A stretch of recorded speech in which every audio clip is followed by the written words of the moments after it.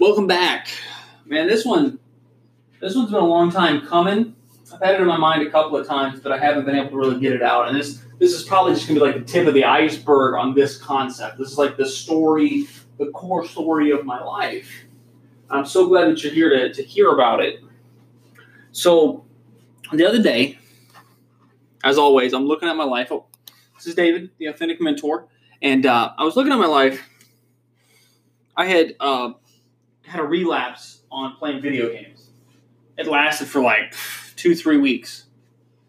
And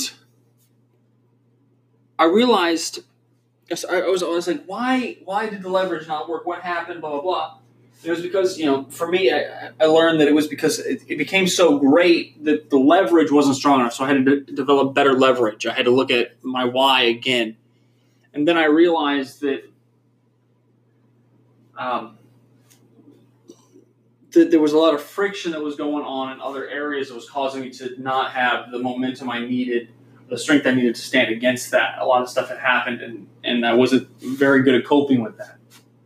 But in that, I learned something, and I had you consider that at the moment of your greatest fear, the moment we're at the pinnacle, the precipice of change, is when fear is the greatest. And what we are trained to do in fear, fear gives us two responses. Most people choose the one. Fear activates either you run, fight or flight response. You've probably heard this concept. If you haven't, let me educate you on it. Flight says you run like a little bitch to get to safety. Fight says that you stand your ground to the bitter end and you move forward. Most of the time where you hold position. In the military, as a police officer as well, there's this concept that we run towards the gunfire. Firefighters run into the fire. Medical response people run to the injured, into the fear, into the uncertainty, into the unknown.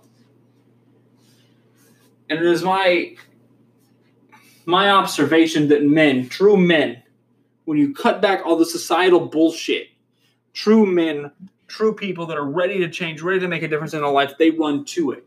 Because fear is an indicator of change. That you're at a point where your comfort is now matching your uncomfort of the unknown. And it's in that moment that you have to step over the threshold and go, I'm safe here, but my fear tells me that I need to take massive action forward. And that's what I learned.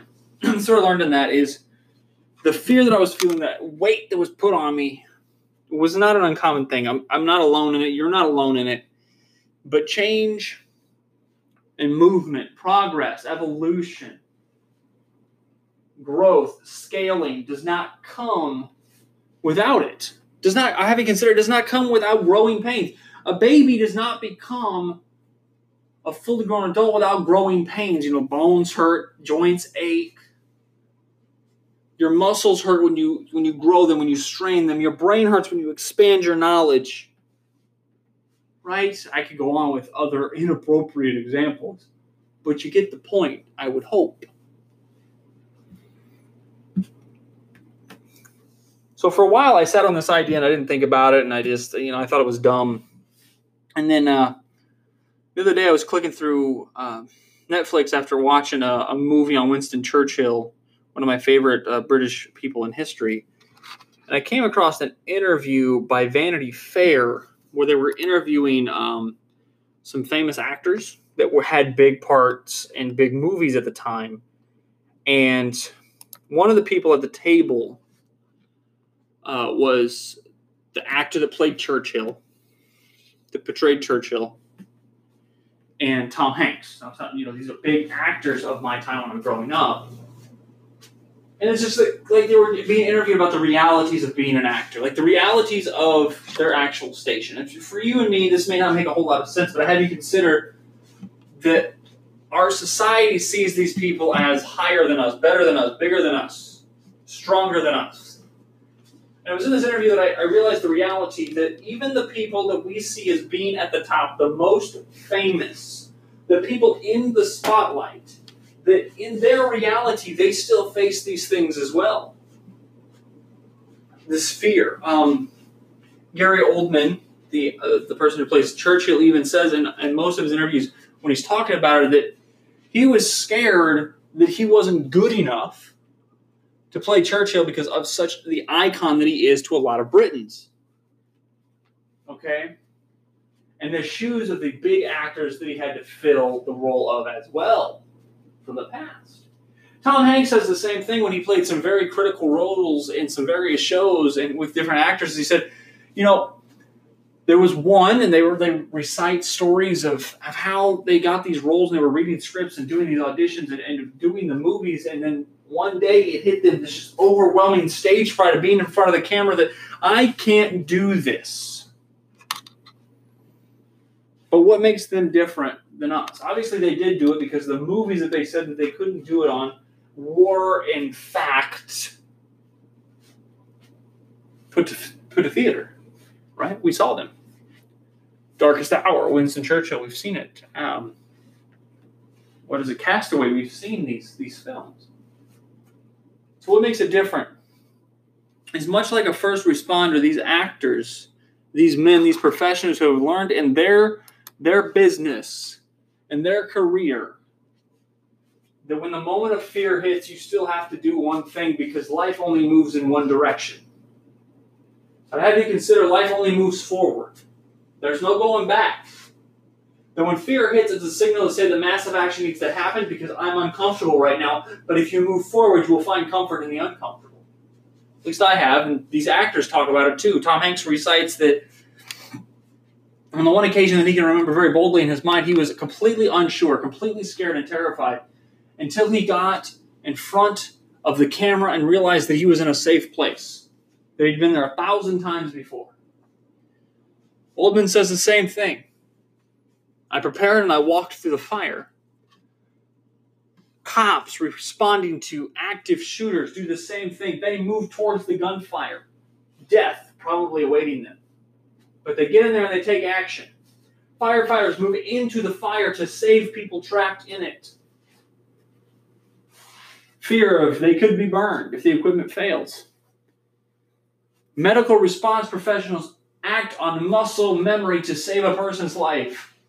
Though if they slipped up on that person could die. But they have certainty in the action that they're taking by moving forward. Now that is super generalized, I get it. It's not like super detailed, and some medical people will be like, that's not right, David. And I get it.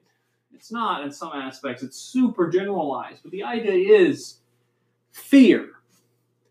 Fear is a signal to take massive action forward. Most of the time, right? If there's a gator in front of you, like you're standing in front of an alligator, he's looking at you, and you're not a trained alligator person, you should not take massive action towards that alligator. Do not be an idiot. But when it comes to change, when it comes to progress, when it comes to these things that are irrational, like launching that new business, like trying out that new traffic source, like hiring that new employee, like outsourcing some things, like letting your spouse in on the business, on taking your spouse out to a date, to a place that you've never been before, like going dancing, like actually planning out these things you're so nervous about, like asking that person to marry you because you've been fucking around with them for like 3 years, and if you do not ask them, she will leave. Or at least have the discussion that you have no plans of being married, right? Right.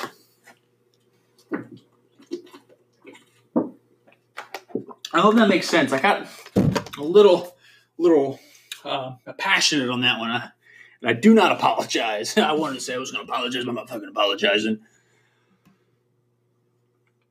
I say get out your journal, write it down, right? Where are you really feeling just some unjustified fear in something in your body, like going to the gym? That's dumb. You should never be scared to go there unless there's like some big bully there that sometimes, but that hardly ever happens. In your relationship, like committing to being with somebody. Like, I'm going to fuck it up. I don't know how to be a parent. Nobody knows how to, right? I can't speak too much on that. I'm not one. It's not in my mind. Not biologically. In your business, making that tough choice to start that business. These different things, right? Whatever it is for you, write it down. Write down your fear. Write down the story that you're believing behind it. And what it cost you. What would it be like if you succeeded? The positive. not the negative of I'm scared I'm going to fail. Because, whatever it is for you, just own it. Make your move and own it.